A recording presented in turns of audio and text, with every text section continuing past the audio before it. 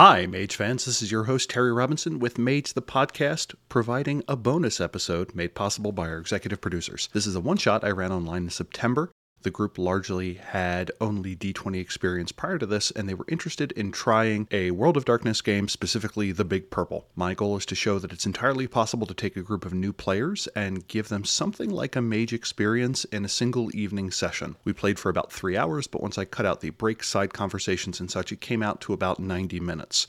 Normally, when I run this scenario, it takes about 4.5 hours, which would probably edit down to about 3 hours of total play time. I require no familiarity with the rules ahead of time, except that I ask the players to look over the Sphere Effects reference chart, which is something that Mark Hope created and has provided to the Mage the Ascendant Facebook group. I will include a link in the show notes, as well as asking the players to pick a character template. The characters were all tradition agnostic and generally had 9 dots in spheres and 4 or 5 dots in arete. As to me, power makes up for familiarity with the system. I also tend to be pretty generous with adjudicating effects, as my goal is to have the players use their powers enough that they understand how the system works and hopefully have the opportunity to come up with some sort of interesting improvised effect by the end of the evening, which to me is part of the fun and terror of the sphere system. I know I goofed on a rule or two, and I didn't want to stop the game to check anything. You'll also get a peek into my GM style when dealing with new players, which involves a lot of clarifying questions and asking for descriptions of something I presume the characters are doing. I tend to try and have clarifying moments of role-playing occur throughout, asking players what they think of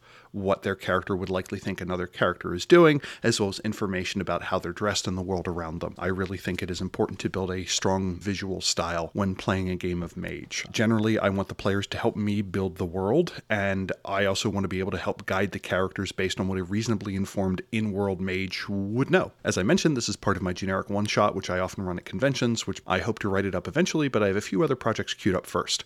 I failed to record the conversation at the end of the group's thoughts, which ultimately were actually pretty illuminating on what they thought was easy and what they thought was hard. A lot of it was a discussion on what you need to do to change your mindset when you're used to a D20 game like Dungeons & Dragons or Pathfinder for something that is closer to what the Storyteller system is kind of asking for. Thank you to the group for letting me record, and thank you to our executive producers for making this possible. If you'd like to become one, please go to patreon.com/magethepodcast. If you don't have the scratch to do that, that's totally fine. You can always help the show by telling a friend about it or using our Drive-Thru RPG affiliate link when making a purchase on Drive-Thru RPG. Also a note for content warnings, this episode does include some violence, a depiction of a weird umbral creature, as well as references to, but not depiction of, animal sacrifice. It's only something that comes up in discussion once when comparing the morality of what the group did. And with that, on with the show.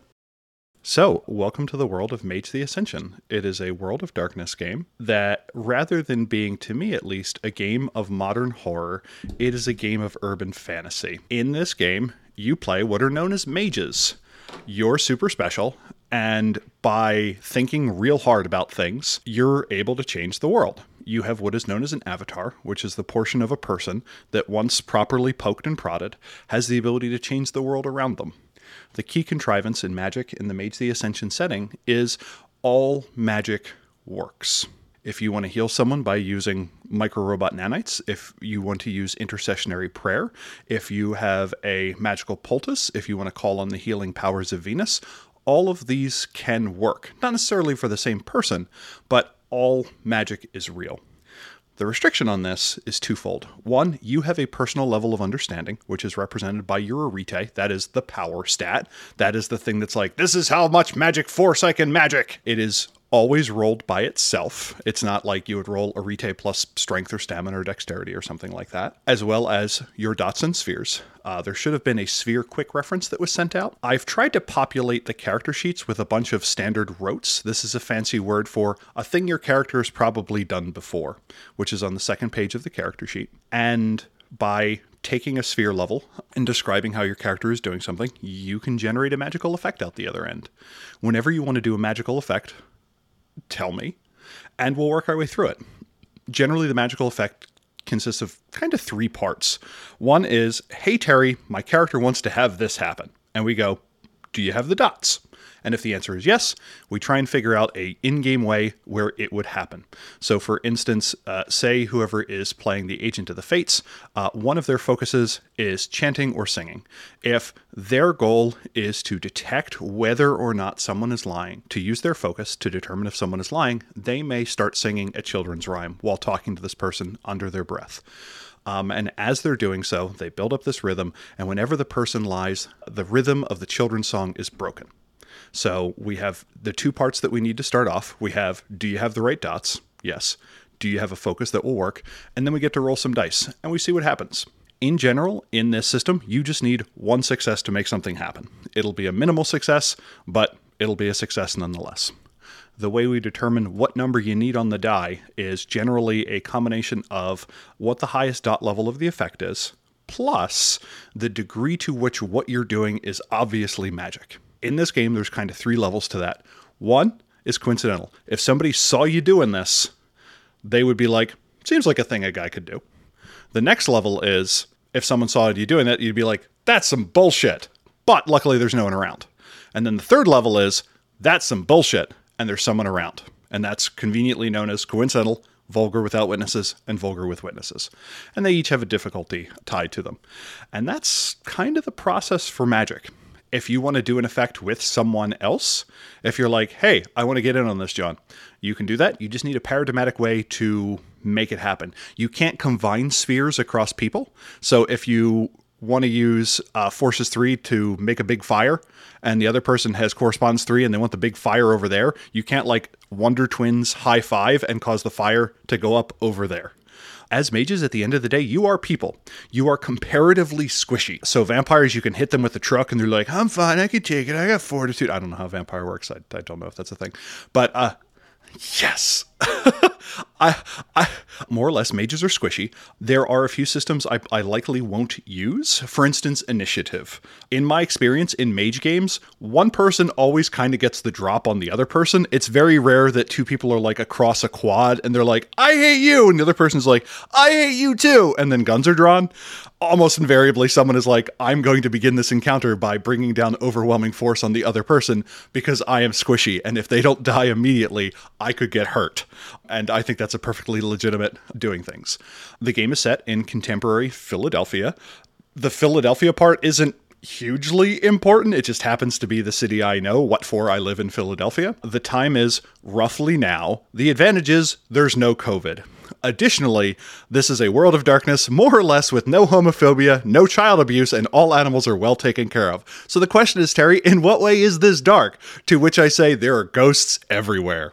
And that's more or less how I try and balance that out, because you're like, that doesn't seem very dark. So the next thing we're going to do is fill out lines and veils. Is that something this group is familiar with?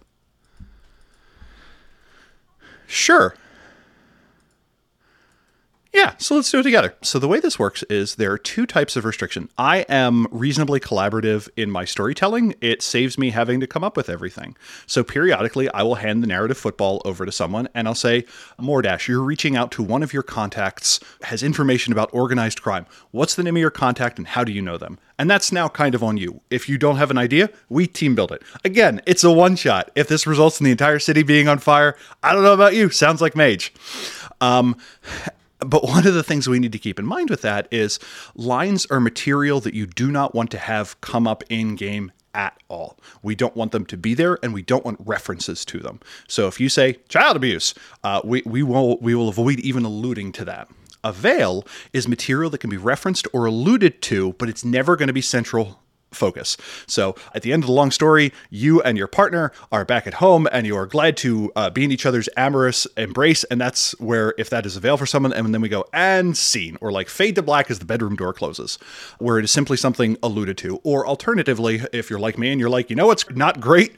Torture. That is something where I don't want to see it come front and forward. But if you're like, I'm going to beat up this guy, I'm like, okay, I want absolutely no description on how that is going to happen. We are going to cut to the other side of this, where the person you're torturing is just a little bit beaten up or bruised, or like maybe there's a tooth missing or something like that. It certainly happened. We're recognizing that it happened, but we're not staring directly at it. and that's a veil. I'm going to pass out a link in chat to a Google Doc. Hopefully this will work. And just take a minute to add a line in veil. You don't need to attach your name to it. The point is, these are just things that we all know. So let me drop that in Mage General. If you want to roll dice in front of you, that's entirely fine. I'm generally of the opinion that if you want to cheat during a one-shot, that's between you and your god. To listeners at home, we are filling in a list of things we don't like.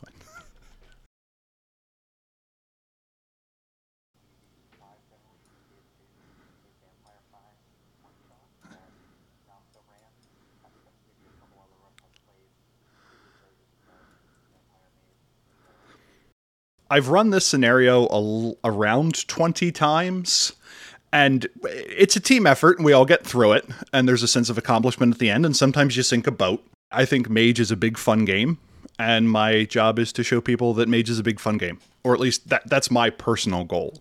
It's more about kicking the tires on the system than it is building a dense personal plot, mostly because that's like not where my skills lie. I will leave that to other storytellers. I think one of my favorite was when you run games online, you have a reasonable chance of having like international players participating. And there was someone with a thick Eastern European accent of some sort who was the modern witch. And I'm like, where does your character live? It's like, school. We're like, near a school? He's like, yeah. Why do you live near a school? And he's like, for food. We're like, for food? And he's like, yeah. We're like, okay, that went in a direction. So yeah, like noted. We team built our way through it. Like, anyone catch what he said? It's like, I think Dimitri wants to drop a steel plate on his head. He's like, no, 2 steel plates. We're like, okay. We gotcha.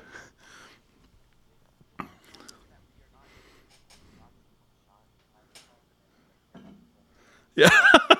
It's going to involve everyone on a sinking boat, and it just cuts to your next set of characters on the shore looking at them being like, look at those poor chumps.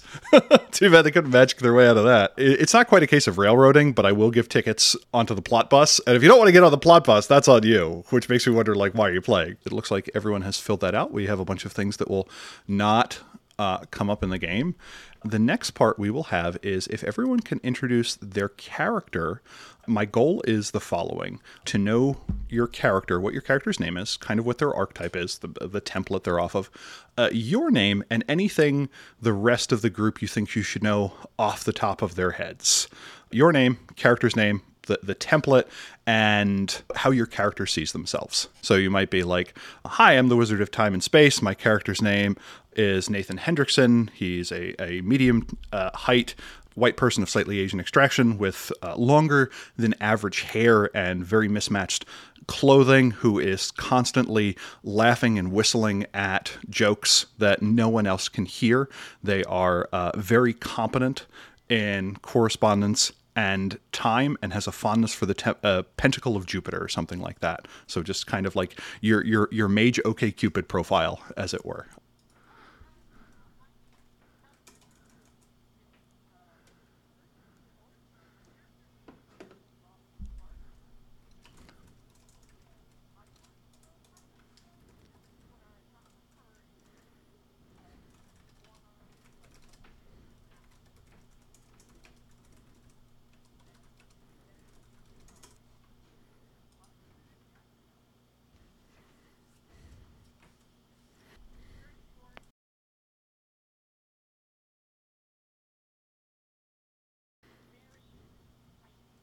For Robin, is there an outward sign that if someone were looking really closely, that someone could tell that they're a cyborg? This isn't going to be a narrative thing. It's not going to be like one of those things like, haha, I saw your secret eye laser.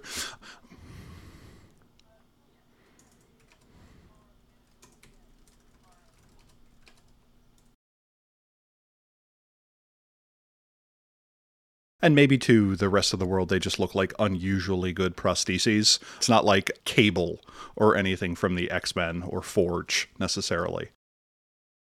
Okay, cool. Jason, it sounds like you were ready. Jason, who are you and what you playing?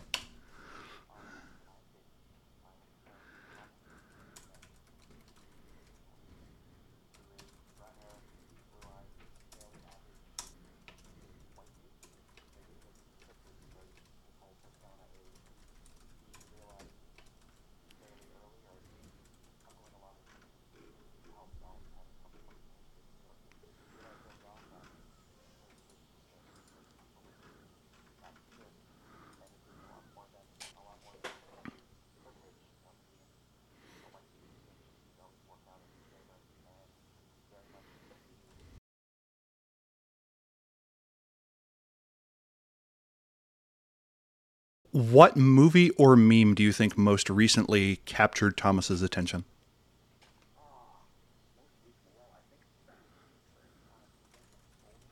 Okay.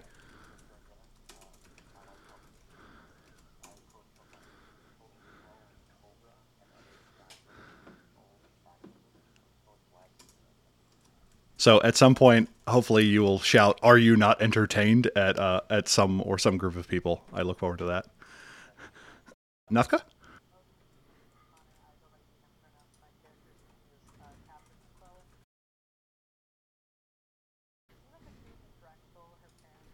Mm-hmm.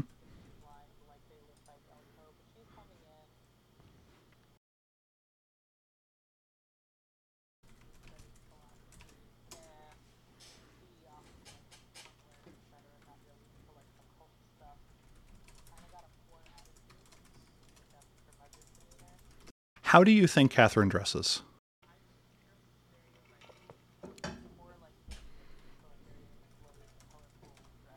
Mm-hmm. What is the one topic over which Catherine is unusually earnest, despite being a curmudgeon?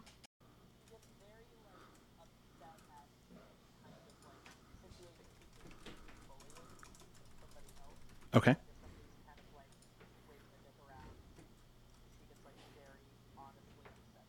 So your character is likely kind of one of the locals here. And I think that brings us to Mordash.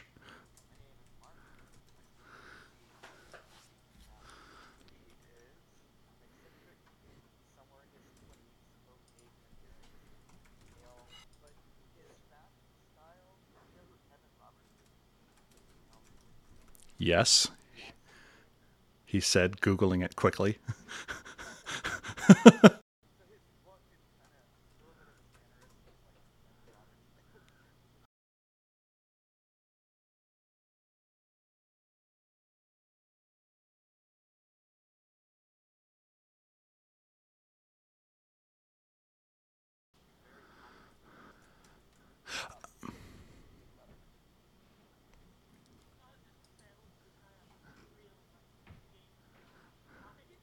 Yeah, or the possible child of that person who used to wear like the Riddler things to tell you that the government would give you money if you read his book.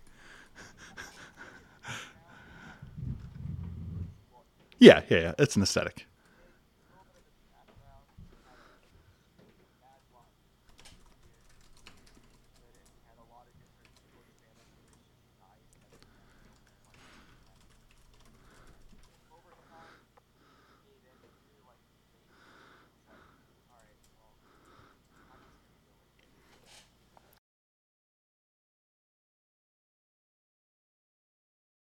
Nice.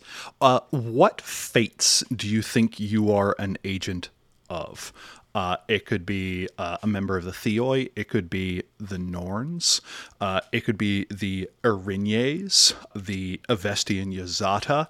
It could be a modern incarnation in the form of Lady Luck. It could be Providence. It could be tied to St. Christopher or another synchronization with Christianity. When you think of the embodiment of fate, who do you think your character thinks of? And it can also be novel. It doesn't have to be drawn from one of the world's traditions.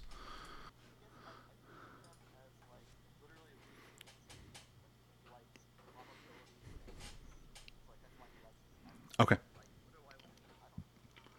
Okay.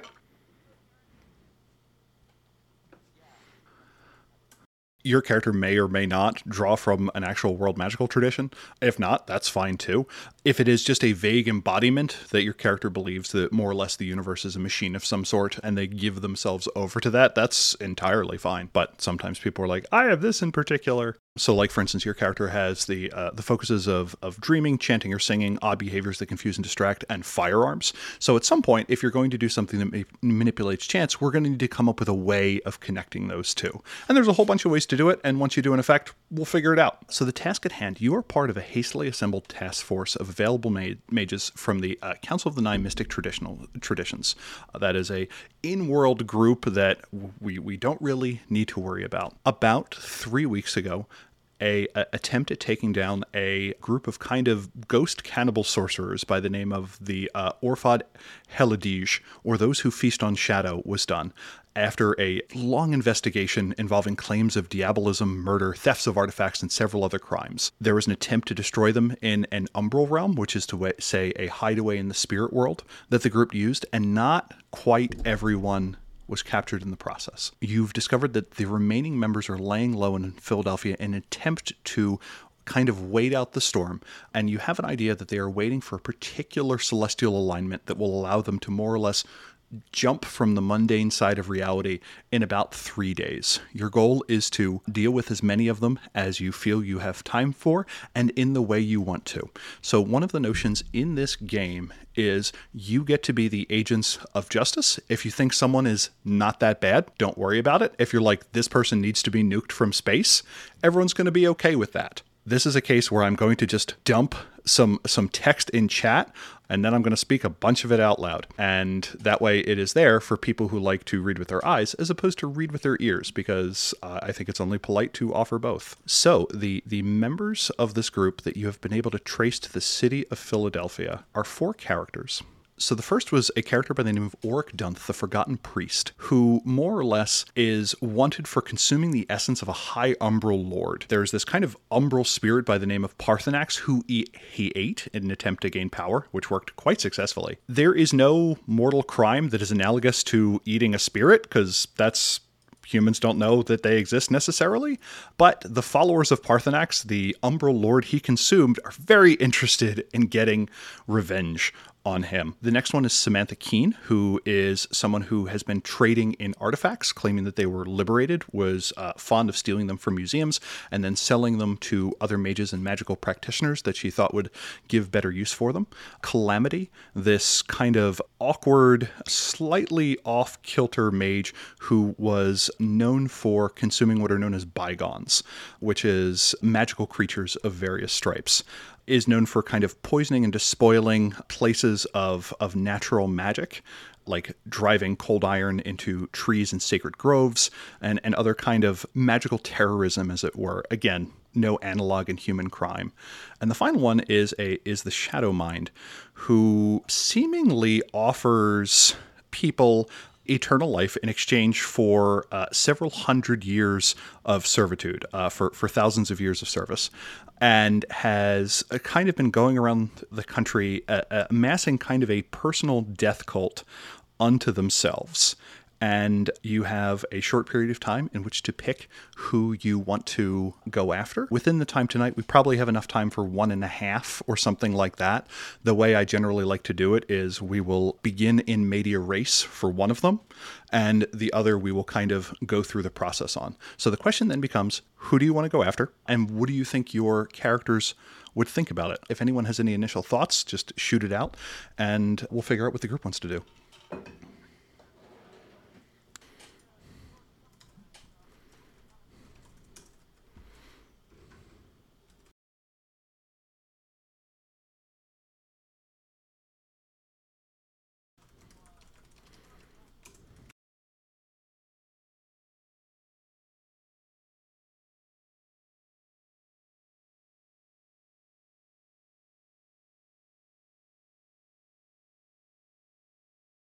Okay, so it sounds like Auric and Calamity were the two that kind of had the most. So if it's okay with everyone, if that is our agreement that we'll try and do those two, we will begin in media race with you tracking down Auric Dunth, if that's okay. So you have found that Auric Dunth has attempted to set up another cult in the city of Philadelphia who is attempting to consume some sort of angel by the name of the Unbegotten. You have traced this group's next activity to the Church of the Transfiguration. The Church of the Transfiguration is an abandoned church that is off one of the main streets in Philadelphia. This is where I will drop that map in. The map isn't hugely important. It's just one of those things where sometimes it's useful to just have a vague idea of what Philly looks like. We're going to do this in kind of a rapid-fire fashion going around the group. Mark, do you think your group went under the cover of darkness or during the day? Okay. June, do you think your group infiltrated as potential cult members, or do you think they did that thing where they like came in through the skylight while this was actually happening?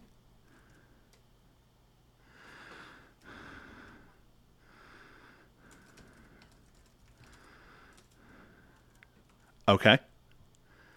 Jason, what was the cool thing that you prepared ahead of time? It can't be like a huge, flashy, magical effect necessarily, but it's something that just in case thing that you prepared. It could be you could be armed to the teeth. You could be wearing pants essentially made out of hand grenades. If you want to, maybe you called it into the cops. There's like, hey, we discovered this drug ring that is located out of here. What is that weird backup plan that you have?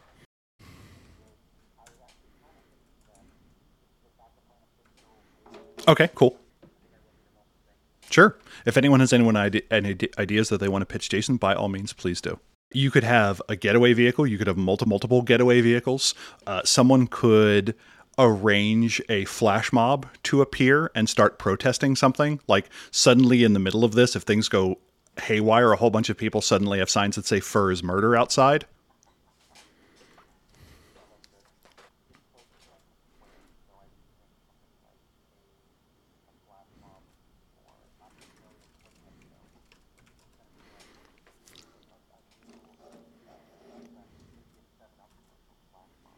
Oh, nice.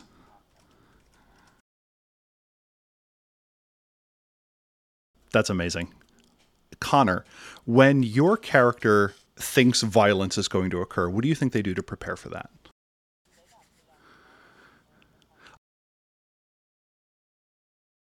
Okay, they're packet heat. Yeah, that's as I am fond of saying, you have access to the 10th sphere, gun.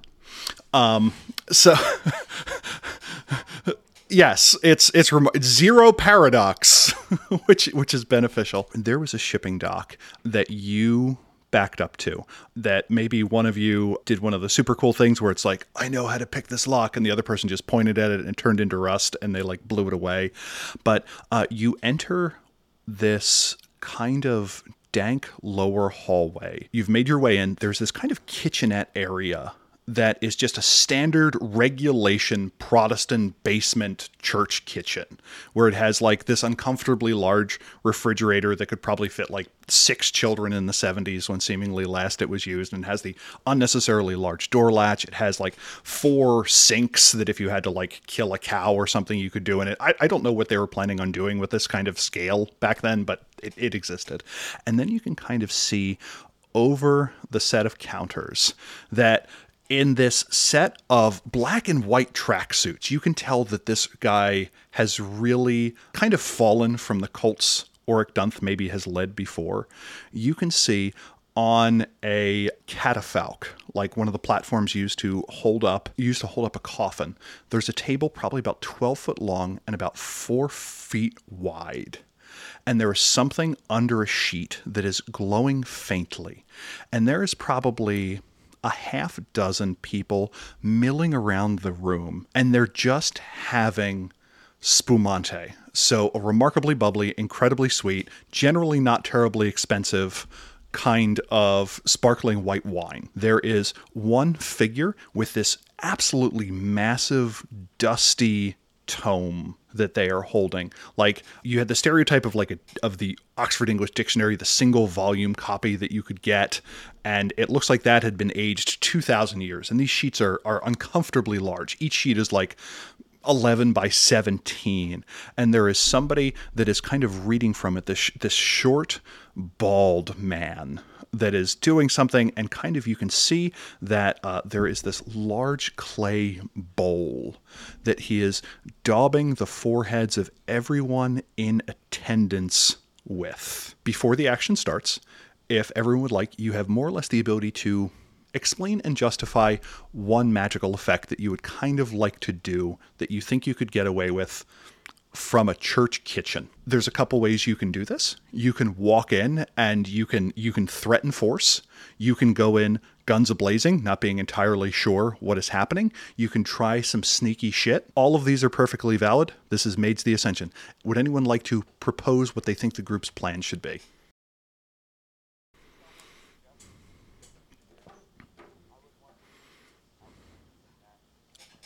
Okay.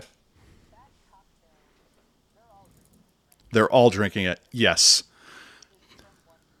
It is from one source. It is one uncomfortably large bottle of spumante. It is giant. Like the person holding it looks like a tiny person because like for whatever reason very large bottles of wine are just like you held the corner in Photoshop, held shift and just like made it bigger along all the axes. I never knew why they did it that way. But it is this massive bottle of inexpensive white wine and people are sipping on it. It doesn't seem like it's ceremonial in any way. It just seems like people are nicely enjoying spumante. What's your idea? You'd like to poison it. So the tricky part with that is it's kind of over there. But you know what you do notice? Within the fridge, as you look over, the fridge is still on. There's probably more in there if you would want to do something with that. What's your thought? You said you wanted to poison it?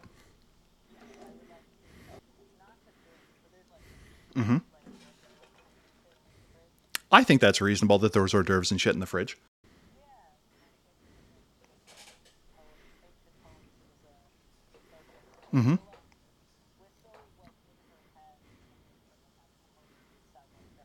Okay.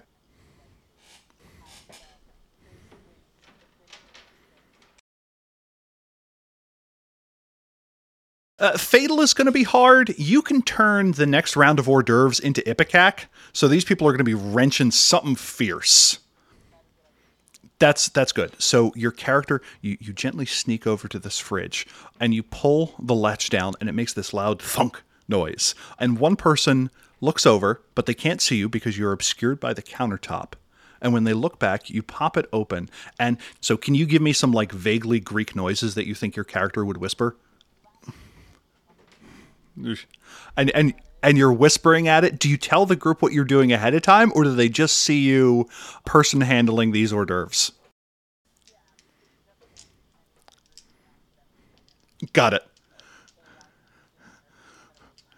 Got it.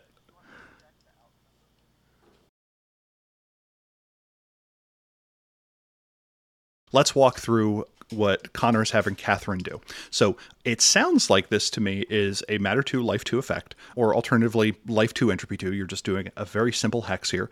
If someone were to see someone eat these deviled eggs and then have a poor reaction, I don't think anyone would be surprised. I would argue it's vulgar if someone ate this many deviled eggs and didn't have a negative response to it. So the difficulty of that is the highest sphere level, in this case 2, plus 3 for it being a coincidental. So Connor, you're going to be able to roll, I believe, 5 dice against difficulty 5. So that is the difficulty of it. For the Agent of Fate, the way kind of predict an outcome is going to be is that is something where it can do one of two things. One, you can kind of use a form of precognition to see how it is likely to turn out and then do something different. So that would systematically represent itself by getting a bonus on some intervening activity. Or if you propose a plan, I can give you a rough idea of one way in which it may turn out. The goal here is to avoid the scenario that we're like playing the Tomb of Horrors, and before anyone does literally anything, you like throw a stick through the door to make sure it's not trapped in the form of using a time 2 effect. But more or less, that's how it would look. Connor, you're going ahead. You're cursing these hors d'oeuvres, and I assume you're cursing the hors d'oeuvres, and then maybe like putting them over on the counter so someone goes, "Oh, look, hors d'oeuvres." Nice. Connor, would you roll? The target number is 5. You got 3 successes. Whoever eats these is going to be relatively debilitated by it. You're probably not killing anyone, but whoever eats it is pretty good chance, unless they're a big CrossFit fan, they're going to be down for a day.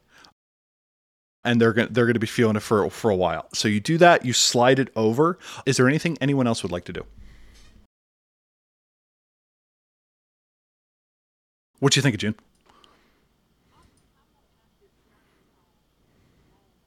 Mm-hmm. Mm-hmm.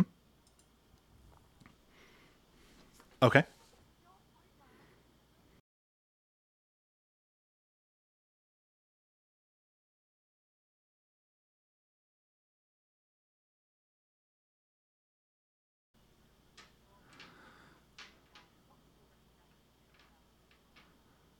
Okay. Got it. Do you see yourself doing anything magical to do that, or are you just saying, hey, I'm getting ready to do this?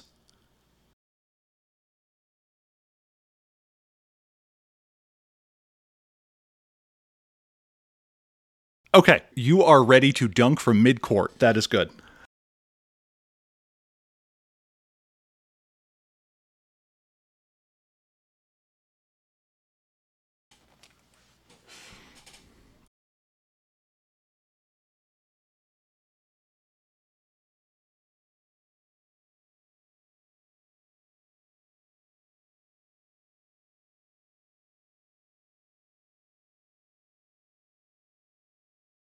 I am going to systematically represent that by whatever successes you get on this effect. When it comes to the attribute plus ability check to see if it happens, you get those dice added to it. So the core conflict resolution system in this game is I will say, hey, what are you trying to do? You tell me what you're trying to do. I will say probably a trait plus trait roll that represents that. Generally, it's going to be an attribute plus an ability. Not always. It could be something else. I will indicate a difficulty, and for each dot in the appropriate attribute plus ability combined, you roll that many dice. If the die shows a number higher or equal to the difficulty, it's a success. If it shows a 1 takes away 1 success. There are rules if you roll no successes and you also get a 1, then something dramatic and annoying happens, but that's kind of more or less the core resolution system. The two other things you have to kind of put your back into things is, 1, you can spend a point of willpower to get an automatic success on your roll. No matter what, you will get 1 automatic success. It can still be canceled out by a 1, but it is impossible at that point for you to botch. Things can only go so sideways. The other secret thing that you have is, for magic, you should have a little quintessence paradox wheel at the bottom. The way that works is you can spend a point of quintessence, you can unmark one of the little X's to reduce the difficulty on a magic roll by 1. It's quite useful. And again, you should probably have about 3 of each, and it's a one-shot, so drive it like you stole it. So, June, let's have Robin roll for that. So you're doing this modification. This is this extended thing. There's weird parts coming out of nowhere. Jason, what does your character think about seeing someone visibly modify their arm with a flywheel they took out of a backpack?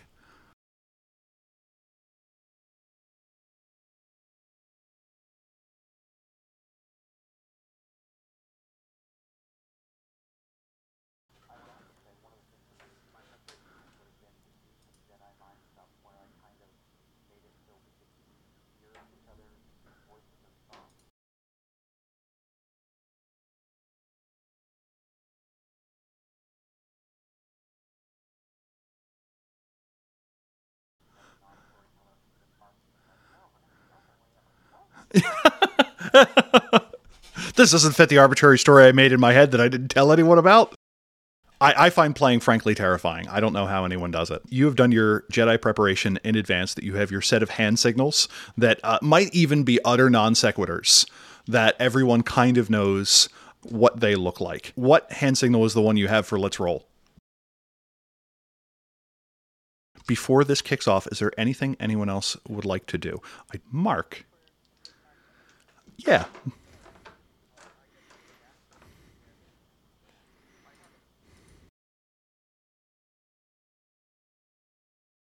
On a scale of small, medium, or large, what scale gun do you think you have? So, small, medium side. Cool. So you have like a Glock 19 or something else like that. Ammo currently runs about 65 to 85 cents a round, thanks COVID. You have an advantage as an agent of fate. You can call upon the remarkably coincidental power of coincidence. Is there anything that you think your character did to make their gun particularly lucky in this case?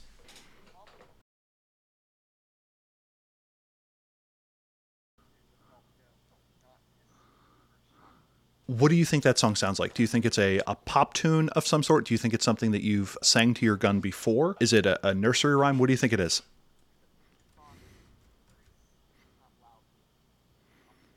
Quietly. Words are hard. One of my favorite ones was, what do you call a thing that a cannonball shooter shoots? So you're... You, You're fine. Okay, so you're beatboxing to your gun. So maybe you have this literal little ritual you do as you're loading up the individual rounds, and maybe you do a thing where you have blanks in there or something where you know ahead of time that the fourth round is going to be unlucky, so you just put a blank in there and you know to pull the trigger twice or something like that. Let's see ultimately what that looks like. So that is just entropy 2. That is coincidental. Someone may look at you odd if they saw you beatboxing, but that is a straight arete roll. I believe your character has an arete of 4, so you're rolling 4 dice against difficulty 5. 4d10. Nice. So you got 3 successes. So for the first shot you have for this round, the first like flurry that you're going to go out with, whatever your pool is, just add 3 dice to that. If I forget, please remind me. Shoot. Mm-hmm. That was difficulty 5. Not a problem. 10s generally don't do anything special unless you have a specialty in something, in which case 10s count as 2 successes. They don't explode. They don't, as a default, count as 2. I do kind of like the V5 method where if you get 2 10s, they count as something weird, but the first 10 is just like, who cares? That's just me. So it sounds like the plan is we've got a cyborg who is going to grab a book. You're going to wait for Command of the Witch to see the first person retch after consuming a particularly delicious tray of hors d'oeuvres. Once things start happening, Jason, what do you think you're going to wind up doing?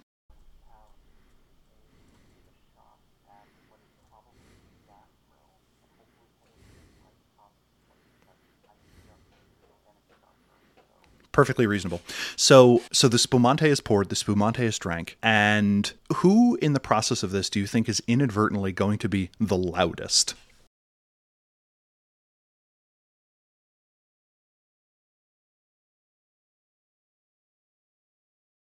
Pardon me, during your prep process, let me say. But I think that's a good thing that Robin's biomechanical arm modification, there could be a point where a particular flywheel is being put in, and suddenly it's a little bit on the loud side. June, does that ring true with you?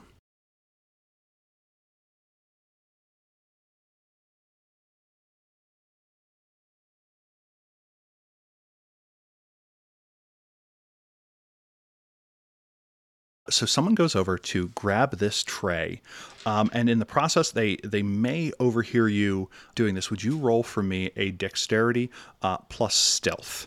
If you think a different dice pool is appropriate, June, you are more than welcome to propose a different one. Difficulty 6, yeah.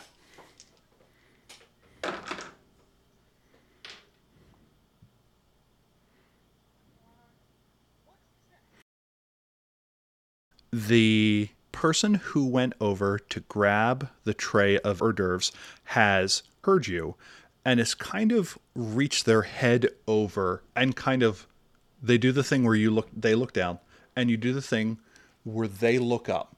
And before they scream, you have like a quarter second to act. What do you think you want to do? There's a couple ways that this can go. One of the things is you can kind of just do an oh shit effect out of nowhere, which will be slightly more difficult because you're doing a magical effect so hastily. Say, for instance, in that brief period of time, you want to grab the person's head and knock them out. You can very forcefully put someone to sleep with life 3.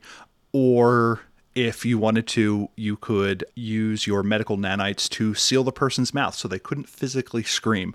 Or you can just yell, F it, and begin.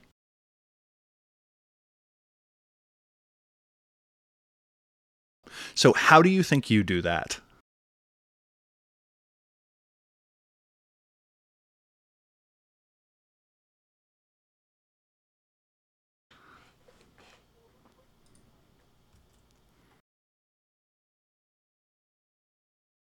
Nice.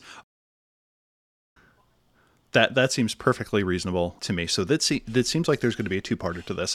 One is putting this person to sleep. This kind of pudgy person wearing this black and white tracksuit who has far too many gold chains Like, you could tell that this person thinks that this is fashionable, but it's really not. They're really not fooling anyone. So the first part to me of this is going to be a strength plus athletics roll to forcefully pull the person at the same time. Magically, what do you think you do to put them asleep? Is it kind of a Vulcan nerve pinch thing? Okay. Got it. And as you're pulling him, if this were a anime movie, you would yell, Vulcan nerve pinch, to indicate loudly what attack you were doing. Would you roll me a strength plus athletics roll?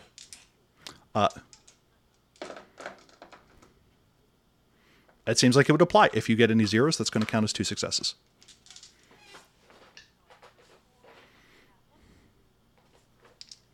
Mm-hmm.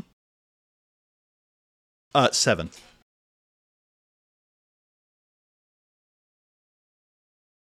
You're good. Unless one die had 3 1s on it, you're going to be good. So everyone else sees Robin the android just rip this person over the countertop that was kind of going for this. And maybe it does the comical thing where, like, the dish of hors d'oeuvres spins. As you do that, you try and do this life effect. This person is not seeing it coming. You Vulcan nerve pinch them, and you very quickly put this person to sleep. Give me a roll of a Rite 4 against difficulty. I think this is going to look relatively coincidental if someone gets pulled over a countertop and slammed against the ground, that someone could just think that they are knocked out. So if you would give me a Rite roll against difficulty 5. Yep. So that should just be, I think, 4. Mm-hmm. Difficulty 5.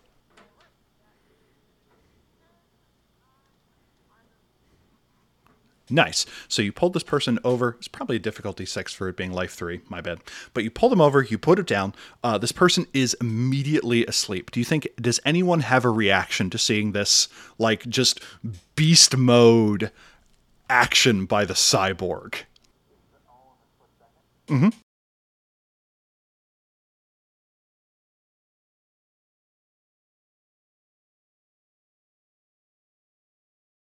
Okay. How do you think you would do that?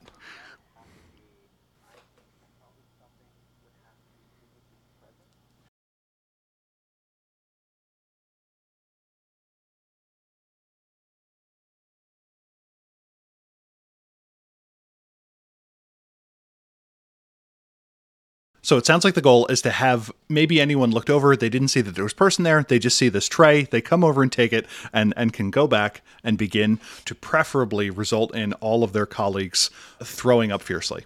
So to keep things moving, we'll just say that. So what is your chain of logic here, Jason?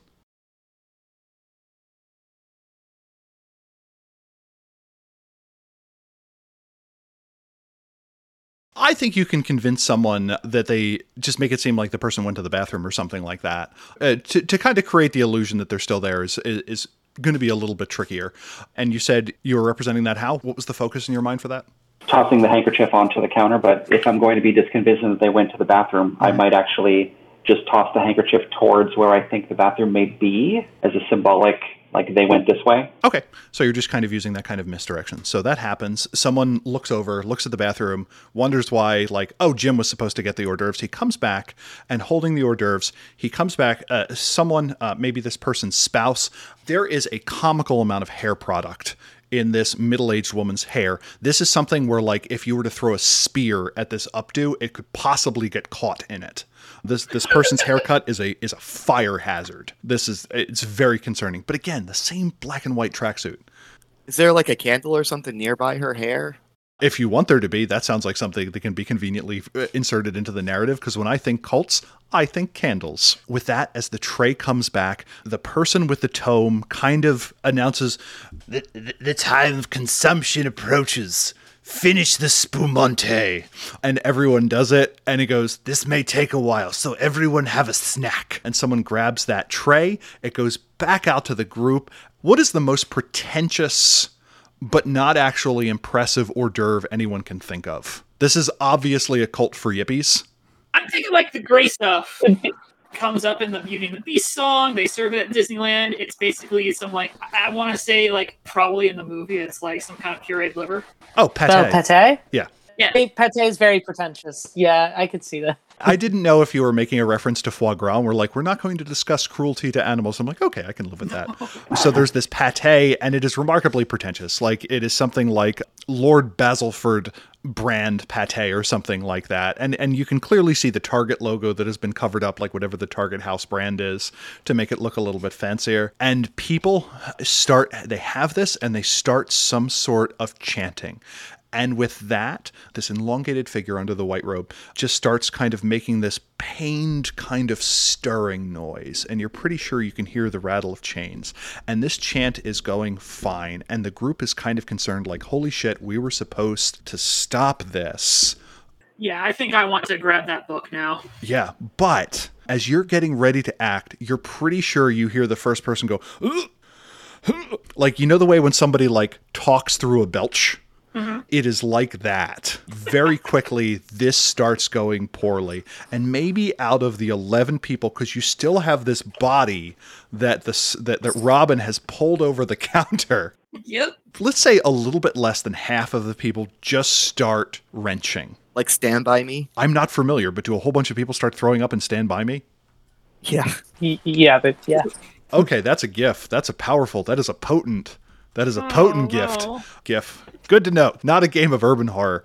This forceful ejection of pate is audible. And with the first splashing, you can hear the book close with a loud thump. The lights rise in the room, but it is not from the lights of the room itself.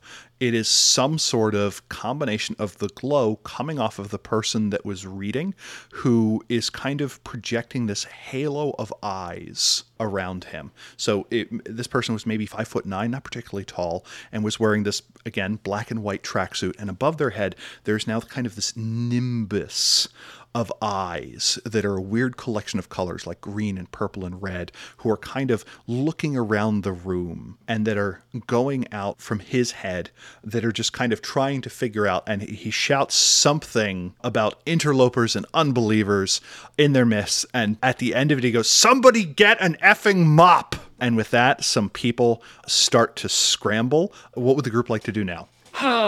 I feel like I probably need to change my plan from grab book to rocket punch this man's face. Okay, rocket punch. That is perfectly acceptable. Mark, you raised your hand. What's up?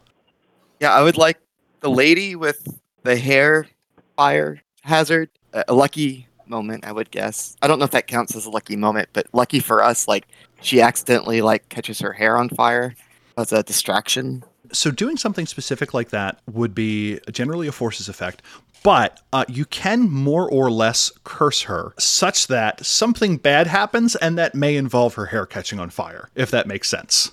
So would that be considered like a lucky moment? I'm just looking at my road. Oh, sure.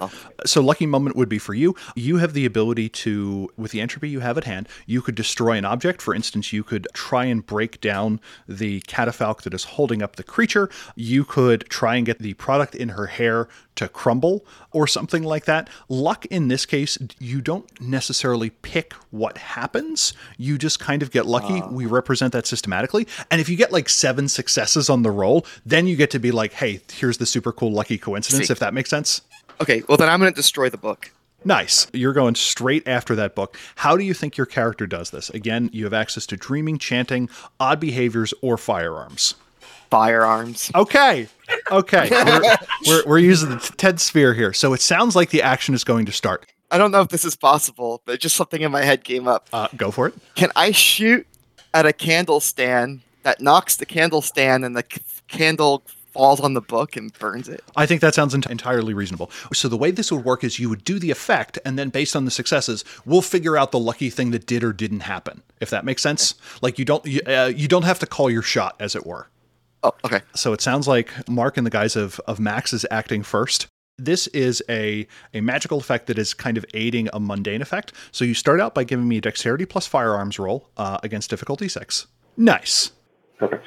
Is that right? Yeah. So you got 2 successes on that, but you're aiding this with magic. It's already built in. Give me an M4. So this is going to be difficulty 5. And we'll see if something wildly improbable happens in the course of this. So you get 1 success. That 1 cancels out one of them. So you have 1 magical success plus your 2 regular ones. So something mildly unlikely happens. You have struck the book in such a way that you've kind of hit the entire corpus of the page. You've hit down the grain of the book in such a way that it pushes it into the person talking, who has now fallen over backward. The beehive woman is now running around. A gun has been fired. And someone yells, "Someone has a gun!" Which is funny because, like, literally they were about to consume this some sort of umbral entity while people are throwing up, and the "someone's got a gun" is the thing that somebody chooses to yell. So you, at this point, there are 4 or 5 people, and the person who had the book is now kind of tumbled over backwards and trying to get up, but there are these weird disembodied eyes that at the fire of this, they all look in your direction, Max. They start flying over towards you. They don't do anything. They just stare at you. They're not staring at my companions, though, are they? Correct. So can I jump over the counter so they focus on? Like, I don't want my. Sure, you're distracting them? Yeah. Or you're drawing it away. So you jump over, a whole bunch of people look at you. Who would like to act next? I would like to punch the man. Okay.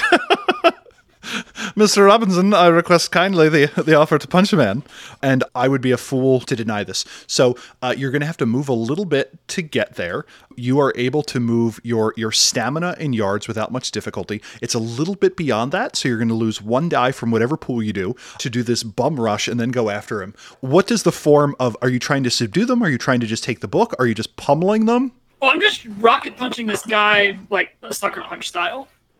Okay. So the way this works is you're going to roll for the attack. It is dexterity plus brawl, since you're just using Jack Johnson and Tom O'Leary. Yeah. You did already do your arm swap earlier, which to me is better body. That is just something that is going to increase your punchmanship, to use the technical game term to describe that.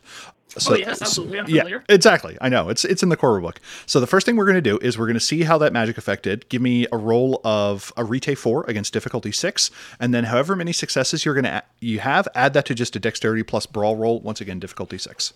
All right, 2 successes, so I get 2 more dice. successes So you're going to have a beefy handful of 8 dice for this attack. So this is an interesting one. We have a magical effect that is feeding an attack roll, which will then feed a damage roll. So this could theoretically get big. We'll see what happens. All right, so I'm rolling 8 dice? Yep. All right. And what's the difficulty on this? Difficulty 6 for this guy as well. Difficulty 6. So of my 8 dice, I've gotten 5 successes, and 2 of them are 10s. You do your strength plus 2 in damage dice, so That'll 1 be extra. 6 damage dice. Yes, 6 damage dice plus any successes you had from the previous one and once. So it sounds like you have 11 dice to play with. Oh my god! Is this overly complicated? Yes. Is this the World of Darkness? Yes. Do I apologize for it? Yes. Do I encourage people to use homebrews? Hell yes. But again, I'm the Mage the podcast guy, so I feel compelled to do what the book tells me. So let's see what that beefy thing goes for. You are a cyborg. Do you think this hand is flesh? Do you think it is steel? It's definitely like some kind of like polymer with like a carbon steel like inner framing. Do you think it's closer to it being hit by like a police truncheon or a lead pipe? Ooh, probably police truncheon actually. Okay, cool. Roll your 11 dice. Difficulty 6 here. All right, I don't have enough d10s, so this is going to be in the roller. Nice. Oh. Wow. So 2 cancel, and we get 1, 2, 3, 4. But your 10s are doubled. You have the specialty of Inhuman, and you're literally punching an inhuman person. I'm going to slightly misinterpret that to make it work. That's 6 successes. You have done damage well in excess of this person's stamina rating, and you, to use the technical term, you cold cock them. Hell yeah! And they are out. The book is out. You are left with, there are now 3 problems on the board, by my thinking. The person that Max subdued is going to be waking up soon. There's a bunch of people that are kind of terrified as to what's going on.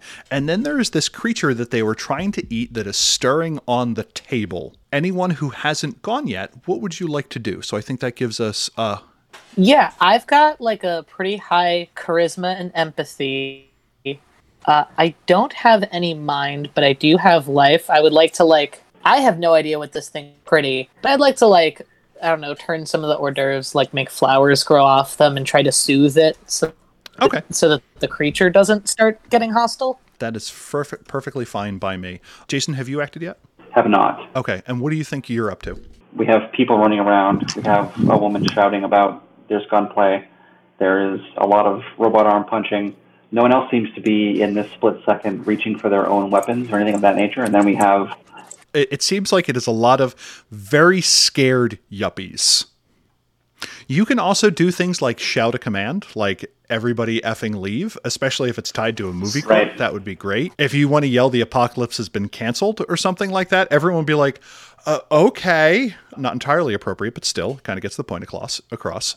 I am going to yell, get off my plane, from the classic Air Force One, to try to get everybody to run out of the room. Okay. Is that a magic thing to you, or is that literally just what you're yelling? Either one is fine. I think it's a magic thing because it works in the movies. Okay. In the movies, the hero shouts something with force and with gravitas, and people listen. Okay, that sounds like a mine 2 that you're just getting everyone to flee. So give me an arete roll, difficulty 5. Oh no! And I think I want to let that. I think I want to let that play to see what happens. Oh, you just failed. Nothing crazy happens.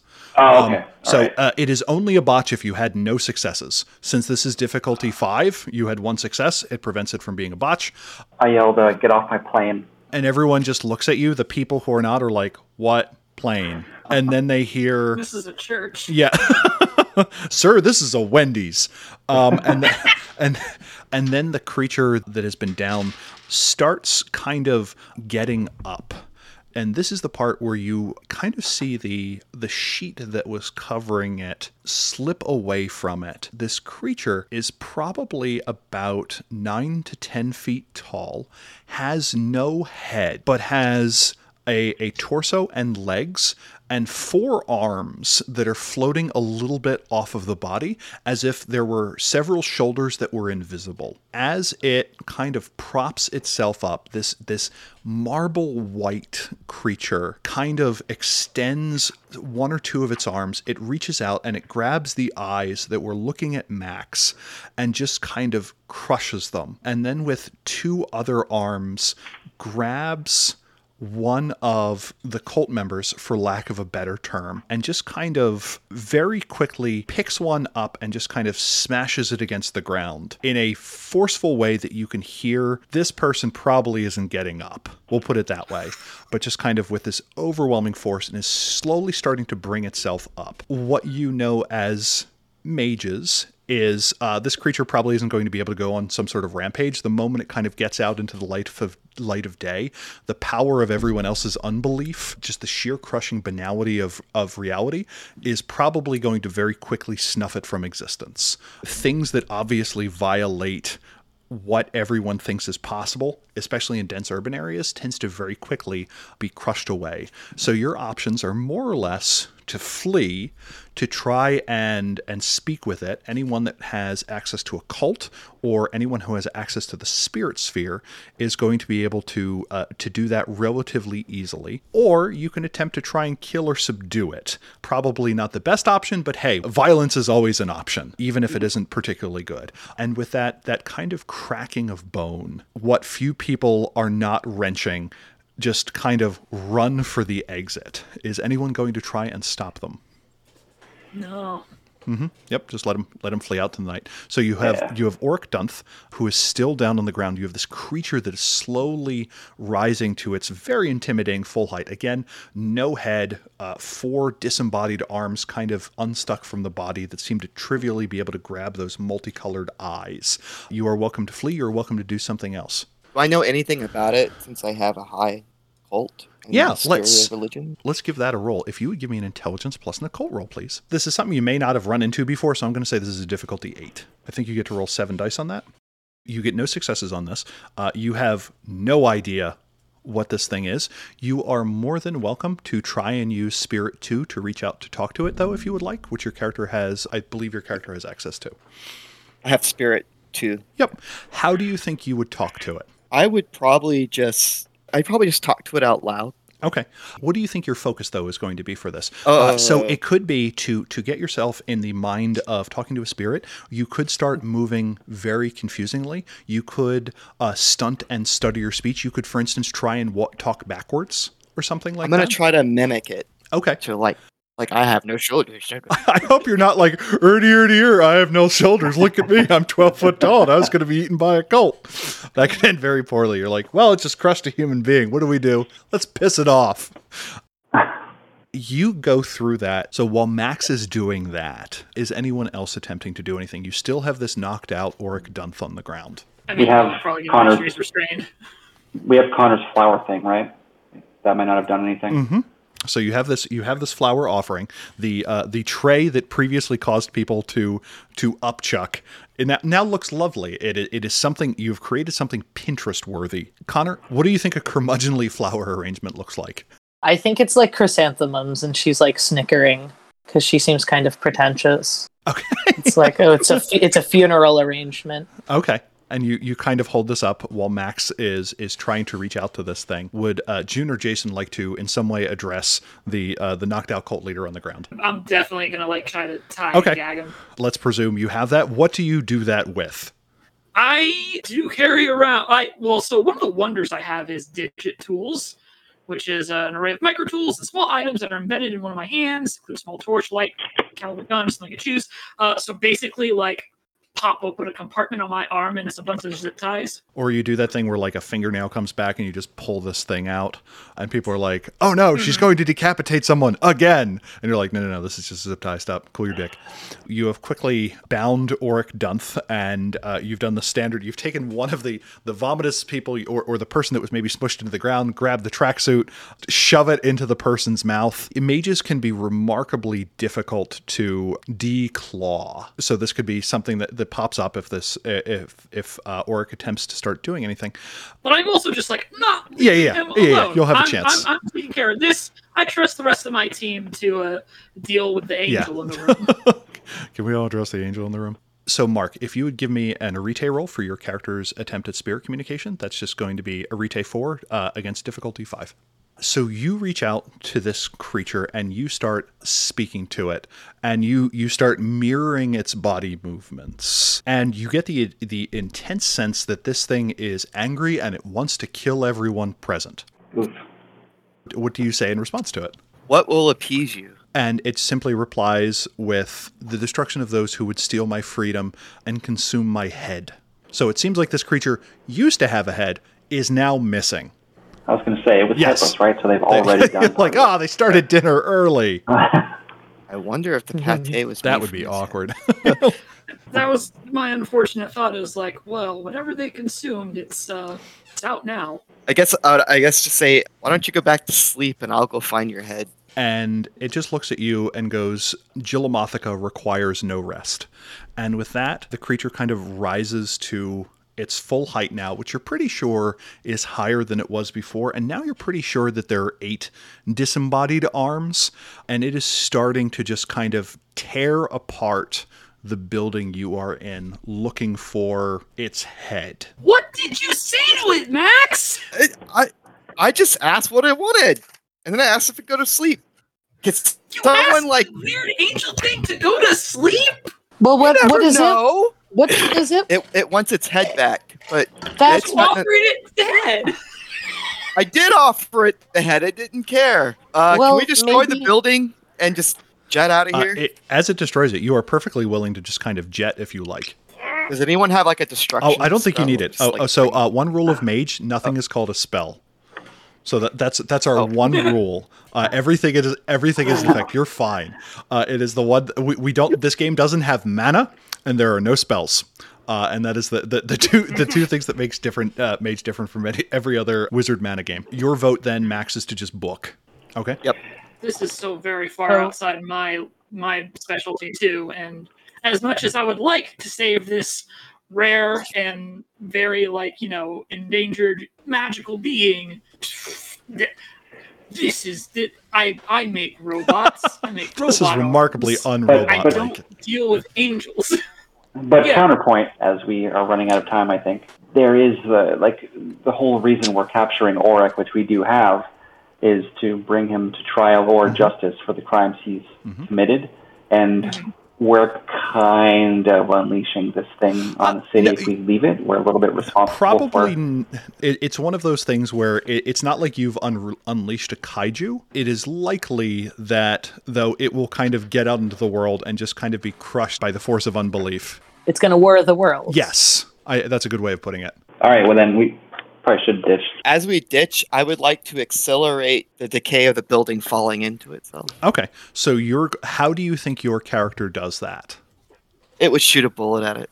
Okay, I think one bullet might be insufficient, but maybe you do something where you're like, on your way out, you tell everyone to grab as much of the crappy blue wallpaper as possible and to just kind of tear it down behind them as they go, or something like that. Or maybe you shout something to Robin to be like, punch that pillar, and then you're like, Catherine, I need you to upturn that table. That you're just kind of setting the chaos in the room such to do that. And maybe your last thing is you go behind you and you shoot the building. That way we can have the dramatic single bullet collapse. How does that sound? That sounds perfect. Incredible. Give me an arete roll, please. I'm going to say this is vulgar without witnesses. All the other people have fled, and kind of this weird 8-armed umbral 12-foot tall creature, it's certainly not a witness. So this is difficulty 7. You have an arete of 4. Remember, you can blow a point of willpower to get an automatic success, or spend a point of quintessence to reduce the difficulty by 1. Oh, I want an automatic success. Nice. So you spend that point of willpower, you rage bullet behind you, so you got 2 successes. So you can hear the creaking of this building, and with that, as you go out, you slam the door behind you after you fire the shot, and you can just kind of hear the celestialry of this church kind of collapse. Like, you have the first set of slanted eaves, and then above that you have a set of glass windows, and above that you have a second roof. And as you slam that door, that second set of roof rimmed by the glass just kind of collapses down. And as it does, you look back and you don't see a 12-foot tall angel poking out. So you're pretty confident it's gone in some way. And now you've got this Auric Dunth character. What would you like to do with them? Well, first I blow off my gun the most fancy way possible. I just look over at Jason's character for a second and roll my eyes. And I'm like, go ahead, see the thing. I know you got a thing to say. Good. Why do you think I have a thing? Yeah, you always have a thing to say. I'll just turn to the building and say, consider that a divorce. I hate you. That's from total Recall, if you're keeping score. I like the idea of, like, for our patrons, I've removed Jason's bad jokes, if you would like to. So you have this character, this 5'9" person who is currently gagged and is trying to fidget with their hands and do something, and is trying to pull something out of their pockets. Okay, I would like to stop that, and I think I have an idea. Okay. For focuses, some of my stuff includes like experimental tools and procedures and mechanical and medical tools. I would like to pull out basically like a skin patch, slap over mouth and hands to just fuse together to prevent movement, prevent somatic or verbal stuff from happening. The complication then is, if you want to talk to them, you're going to need to find a way to do that. I mean, do we really have much to say to them? We kind of want to just turn them in, yeah? Do we want to know where the head is? Too late. I think that should say, buddy. I think the head door is closed. Look, I wanted the spirit alive too, but I don't know about that. You have successfully silenced Auric. So what do you think your next step now is going to be? As you are having this conversation, you feel a nimbus of cold blue flame kind of ripple across you. As you look behind you to see what caused this, you can see a cloud passing by that very clearly looked like that headless 8-armed angel that you were just exposed to. And you're like, probably fine. So, still down ahead, but that's what future sessions are for. Yeah. Listen, we'll burn that bridge when we get there. What did you want to have happen with Auric Dunth? What do you think the punishment befitting him is? This is something the group gets to describe. You have the following options. You can brand him which is a magical process by which he more or less wears a dunce cap, and everyone kind of knows what he's done and where he is. It's the Nathaniel Hawthorne book that no one actually likes, the Scarlet Letter solution. Yeah, you can Scarlet Letter.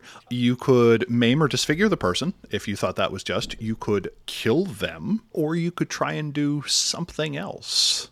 How familiar are we with the other traditions? So this is a case where the power's in your hands. There isn't really another thing you can turn them over to. Okay. Do you want to ask the fates? So what you could do, the other thing you could do is you could try and reach out to the followers of Parthenax, who was the cult whose leader they had previously destroyed. They will more than likely see to his demise in a way that is highly unpleasant. I like the idea of flipping a coin and having him flip it. Okay, so we've got some Anton Chigurh action going on here. That's What a if- bit heavy. What if we simply execute him? Like, it's the best he's going to get. Yeah. That's like the nicest, but like most meaty way. He would be stopped in the future. I think I mean- off with his head. I kind of didn't realize that this was so very much in our hands. I kind of assumed. It is entirely in your hands. Yeah, I kind of assumed that we were grabbing him to turn him over to a group, and like I you know, did. I was gonna. I felt similarly, but I mean, we can. I mean, we could and just get that.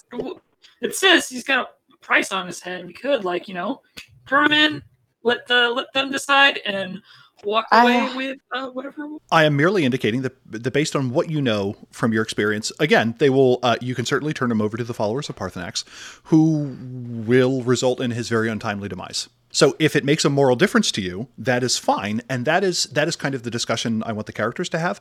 Mage doesn't have a morality stat. There is no humanity to roll, which means the morality is reflected in the world and the fact that your character quite simply has to live with choices. There is no way to systematize it away to be a humanity check.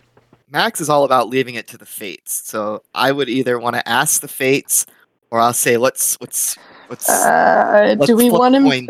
I'm not so super interested because, like, if a mage really wants to, like, they really can. So I think we should probably just cap him and call it a day. Because if we brand him, they'll find him later, probably. That'd be the nicest way to. Right. He can't do anything anymore, and he won't be soul tortured by some ancient wizard. But maybe he deserves the soul torture, though. This is his second consumption crime. I don't know. Kat probably does not think anybody deserves soul torture. Yeah, I mean, I do think the most humane thing we could do would be to just off him quickly. So Kat is of the opinion that to turn Auric over would be a fate worse than death. Is that a good way of putting it? She is almost certain that it would be. Max wants to leave it in the hands of the fate. Max, what do you think the two sides of the coin that you want to flip are? If you're flipping that coin, what are the two sides of the coin? Either bring him over to the Parthenax people, or I'll just shoot him in the heart, and hopefully it looks like a heart attack with my magic. Oh, that would be pretty badass. That it's one of your blanks and you just cause a heart attack? Yeah. I think that's pretty BA. Jason, what were your thoughts? Sorry. I would agree with Kat. I think that fate worse. It is definitely a fate worse than death to have him tortured at the hands of. I mean, he probably deserves it because he's doing a little bit of the cannibalism here. I mean, I wrote down very emphatically when you described them as ghost cannibal sorcerers, because that's a little bit BA. Steal your turn. You're that's a sentence. Yeah. I definitely think that he needs to be ended, but we're not the same kind of monsters they are. So yeah, I think basically Robin's opinion on the situation is they're the bounty hunters here, not the judge and jury here. Basically, Robin's opinion on the situation is they're just the bounty hunter cashing in on bringing this person to justice to the people who need to punish him. So it sounds like we have two people that are heartily against turning him over, one person, in this case, Robin, that is in favor, and an agent of Faints who isn't sure. I don't know about you, but this sounds like there may be a coin flip involved. You may do that. And Kat goes, I will, of course, abide by the laws of chance. And she'll lick her thumb and bite it to influence the coin to go towards killing him instantly with Okay. entropy too. So the way I see this going down is you have the coin that is being flipped. You are trying to influence it. So this goes up. So if it lands in favor of heads, my mental image is the coin lands, you flip it over on the back, and without even looking necessarily at the result, if it comes up death, you just pull the trigger. I don't hesitate. I just like right in the heart. Cool. So Connor, do you want to give me a roll, an entropy 2 roll to influence the outcome of a coin? So that's going to be 5 DC 5? 5 against difficulty 5, yes. This is entropy, right? Yeah. Yeah, this is I just... also have a dot in entropy. Would that be enough to do anything to like sense that cat here is kind of bend the rules a bit? You are more than welcome to use counter magic if you would like to. You have entropy 1 that would allow you to do it. So is your goal to see if somebody is influencing it, or is your goal to try and do something with the outcome of the coin flip? I just want to make it an actual fair coin flip. So yeah, it sounds like counter magic. In that case, that is just you're rolling against difficulty 8 to stop the effect, June. Difficulty 8 versus difficulty 5 in this case. I will expend... Now, my sheet has 2 things of willpower. It's a couple dots and then 3 squares. Mm-hmm. What is my actual willpower? Like, how much do I have? You are unclicking the square. I'm unclicking the square. Yes. I understand. Okay. Yeah, I will spend willpower and then... Is that one of my dice is a success, or I roll 5 and I have a success on top? You roll 5 and have a success on top. And what am I rolling? A rete? Arete against difficulty 8, yeah. Rete against difficulty 8. I will also expend willpower. I just hope somehow this botches all around, the coin just explodes and Oric gets away or something like that. Got an 8 and a 10 for successes. I get 0. I have 2 1s, a 6, and then my willpower. That certainly could have been interesting. So the fair coin lands. I am going to represent the hand of fate, if that's acceptable. And it seems like it's going to be even. He is shot. Odd. You turn him over. It's a 2. So as that coin comes down, it lands in Max's hand. The gun, I assume, what does your character look like? Paint me a word picture of how this unfolds. Like, what do you think his stance is as the coin is done? Do you think the gun is already drawn? No, the gun is not drawn when he flips the coin. Okay. He's ready. His hand is like right there. Okay, his hand's on it. Oric's eyes are darting back and forth with this patch of skin over his mouth between the coin as it arcs, your hand, and the subtle movement of probability that you can kind of feel shift.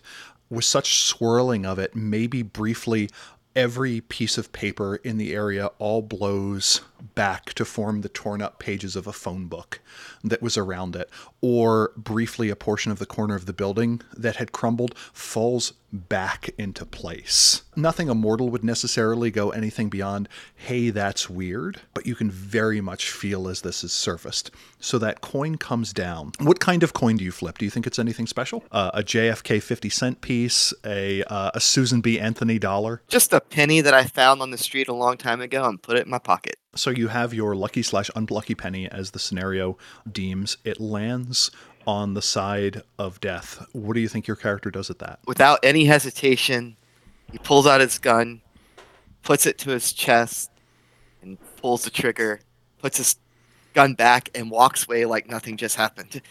We've had our Anton Chigurh moment. As you had mentioned, this is a case where we're going to fudge the rules. Normally it would be entropy 4 to be able to cause heart attack, but I do like the idea that you pull the trigger, they expire, and then everyone else is thrown off by the fact that there is no bullet hole. It's like the Big Lebowski.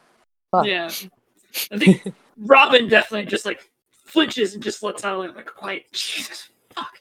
You now have a dead body. What are you going to do with it? He had a heart attack. Yeah. Leave it. Okay. He's also got, Just leave it. he's also got his hands and mouth bound in fake flesh. So Correct. Oh, we'll take that As off. I said, there's no morality system, but the world will remind you of what you've done. Yeah. Oh God. In that. To cover it up, can I knit the flesh with life 2 and matter 2? Sure. The person is now dead. You need only matter to manipulate the form. Oh, right. I'm being a little bit dramatic. It's been like 30 seconds. You would still probably need both, but still, I get Sure. to add I that have it oomph across. anyways. Yeah. It's not like we're worried about this. You unknit it, this dead character in your arms. Quite simply, do you leave this body in next to an abandoned church, or do you do something else with it? There isn't a right answer. This is me exploring. Your characters have made a weighty choice. How are they going to see it through? I would think we just leave him in the streets. That's where he died. I'll call some of my ritual assistants, unless June has something. I was gonna say, like, we should probably do something because, like, you know, he died of a heart attack, but also, like, we've handled this man a bunch. Oh, if your worry is about deniability, that's something where Life 2 Matter 2 could easily remove all traces of you from the presence if you wanted to. Cool, yeah, I would probably, like, just make sure you could not be traced to us, like, via forensics. I'll call my ritual assistants and be like, I got fresh parts. Who wants some? Okay. We got eyes, we got fingernails, folks. In due time. What is the name of the ritual assistant that comes by to visit you? I think she calls herself Lucretia, and nobody has ever asked what her actual name is, but that's what she goes by. Okay, how is Lucretia dressed? Give me a little thumbnail sketch of Lucretia. She is like a witch, and she knows it. It's like black. She looks like Morticia Adams, but like a little bit more down to earth. Like she's not a celebrity, but like black dress, black hair. It's a little wet, and she rolls up. Do you think this is something you've done before, where you've just kind of proffered a human body to Lucretia? No, but Kat knows that she'd find that valuable. I don't think Kat's killed anybody, but I think that Kat would know that she would find it valuable. Do you think this is the first person Kat has seen die at functionally their hands? Yes. Do you think Kat is shaken by this, or do you think this fits into the... Absolutely. She's got, like, empathy 3. Now she's a little shaken. So Lucretia rolls up in her Buick, and the window rolls down. Does she know you as Kat or by another name? Probably Kat, or she'd say Catherine. So Lucretia gets out and draws herself up to her full height, and somehow, despite the fact that it is still at night, that strip of light is illuminating across her eye, maybe as light filters through that fallen church, and goes, you said you had something for me to pick up. What do you got? Yeah, so what I have for you, his name was Auric. He expired by natural causes. Wink. I don't want to think or worry about it, and I will get you... She's a contact, right, in technical terms? A ritual assistant is something you can use to actually create, like, large effects. Like, they're backups, but you have your occult contacts, so let's just say it's one of those. Yeah, this would probably be the occult contact. We're both kind of doing each other a favor here, like, you're getting parts and, like, helping me out here, and... Yeah. Does anyone have an idea for a good name for kind of a pagan or dark force that Lucretia has it in for? Like, what's a good name for kind of a dark god? The Horned King. Okay. So you're like, I have an offering for the Horned King? Yep. Yeah, that's good. And with this, she kind of looks at it, and let's just see how she responds to this. She tries to keep it together. And it is very obvious that she is acquainted with the notions of death and maybe even the notions of blood and sacrifice, but she is not acquainted with a reasonably warm human body. And she just kind of starts freaking out and is like, oh shit, oh shit, oh shit, oh shit. Charisma. You killed someone. Holy fuck, you killed someone. Charisma, okay. Empathy. Okay. I'm going to calm her down. Sure. This is going to be difficulty 8. Understandable. Willpower. And she looks around the group and sees this kind of misfit collection of people. So you've spent your point of willpower. How did the roll turn out? 2 tens don't matter, but 2 successes, no ones. And okay, so 2 successes, 3. no 1, 3 successes. So you're able to calm Lucretia down, but it's very obvious that her hands are trembling, and she's able to calm down at this, and she just looks at you and goes, "What the fuck do you want me to do with a body? This is a whole body." Make an offering to the Horned King, don't you? I mean, I know that you like burn. She's a lot more of an empathetic person than I am, but like, you know, he was a very bad person. In a way, this is more moral than like sacrificing or an animal, which I know that you do. So I think Robin's just like, kind of dealing with her own little bit of a freak out of that herself as well. Just like, Okay, what's that freak out look like, do you think, for Robin? it's more just like taking a few steps away from the group and just like finding something to lean on, closing her eyes a bit, and just like doing some breathing exercises, finding her zen a little bit. For the first part of this scene, you have walked through the process whereby you were magic people, you interfaced with magic, you saw an angel, and now you have this moment where you're very much being faced with the raw humanity of there being a dead body in front of you. This friend of a friend who has borne witness to it, who has more or less just reminded you that you have taken a human life. You as an android, there's only so much you can separate, as it were, the meat from the metal. That is something that's having a bearing on you. Max is utterly unshaken by this. Oh, and he's kind of like standing in a way to like look good in a flirty way with Lucretia, just trying to get her attention. I think like because of that, that's like definitely like one of the things that was kind of like put down in the history is like, showing that even though I'm a cyborg, I've not sacrificed my humanity, but in beyond it, I feel like it's more like her view on it is that just because she's had to replace some parts of herself because she lost them due to tragedy doesn't make her any less of a person. And I think like this is a reminder of that to her, that she is kind of reacting a bit more normally, I think, to this situation than some pure flesh and blood folks in this group are, which is a little bit of a cold comfort. What does that look like for Robin? I think it's just mostly just like a mental, just kind of like, basically that's her thought process on the whole thing. That's like basically the mantra she's like going through in her head, the logical, like, if X means Y, et cetera, et cetera, thing that she's telling herself to like try to pick out a silver lining from this kind of tense situation. Jason, how do you think Thomas is responding to this? Thomas thinks that specifically that Ulrich had this coming, and Ulrich actually got a merciful end compared to what he probably deserved. So, and I also feel like Thomas thinks that Kat's underling, or whatever is happening here with Lucretia, is brought here to do a specific thing that she doesn't want to do. So Thomas is at the point where he's going to literally do the Jedi mind trick and wave his hand and say, "This is just like a cat, deal with it," and use a mind effect on her. Okay. I am going to say that she does not notice this effect. She is not sealed in any way against mind magic. So this is just something where you're going to need to roll one success for it to work. Just a mind 2 strong mental compulsion. Take it away. So would you please give me an arete roll? Versus diff 6, it's 2 successes. How do you think you did that? What do you think that looked like?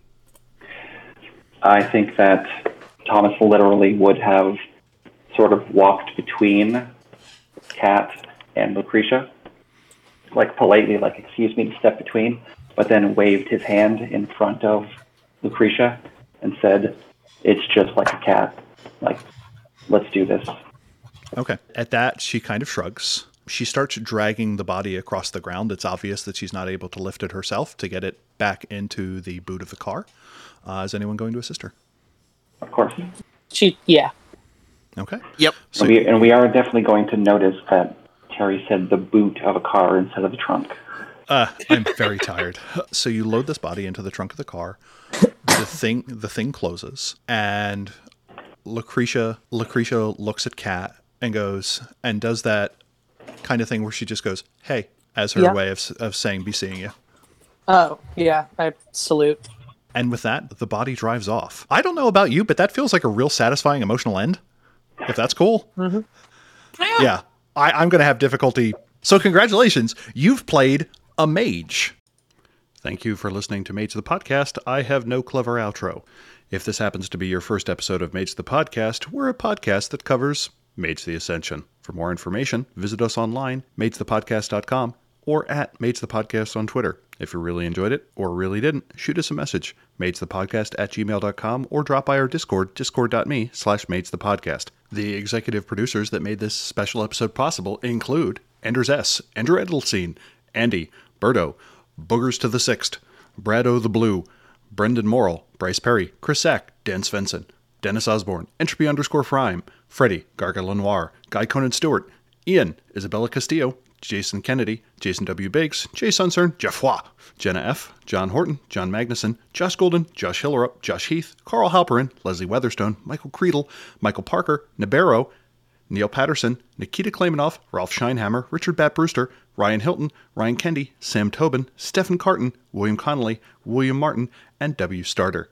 In addition, a special thanks to our Oracle supporters Christopher Phillips and Buck Farmer. Thanks a bunch! In the meantime, Mage strong. Bye!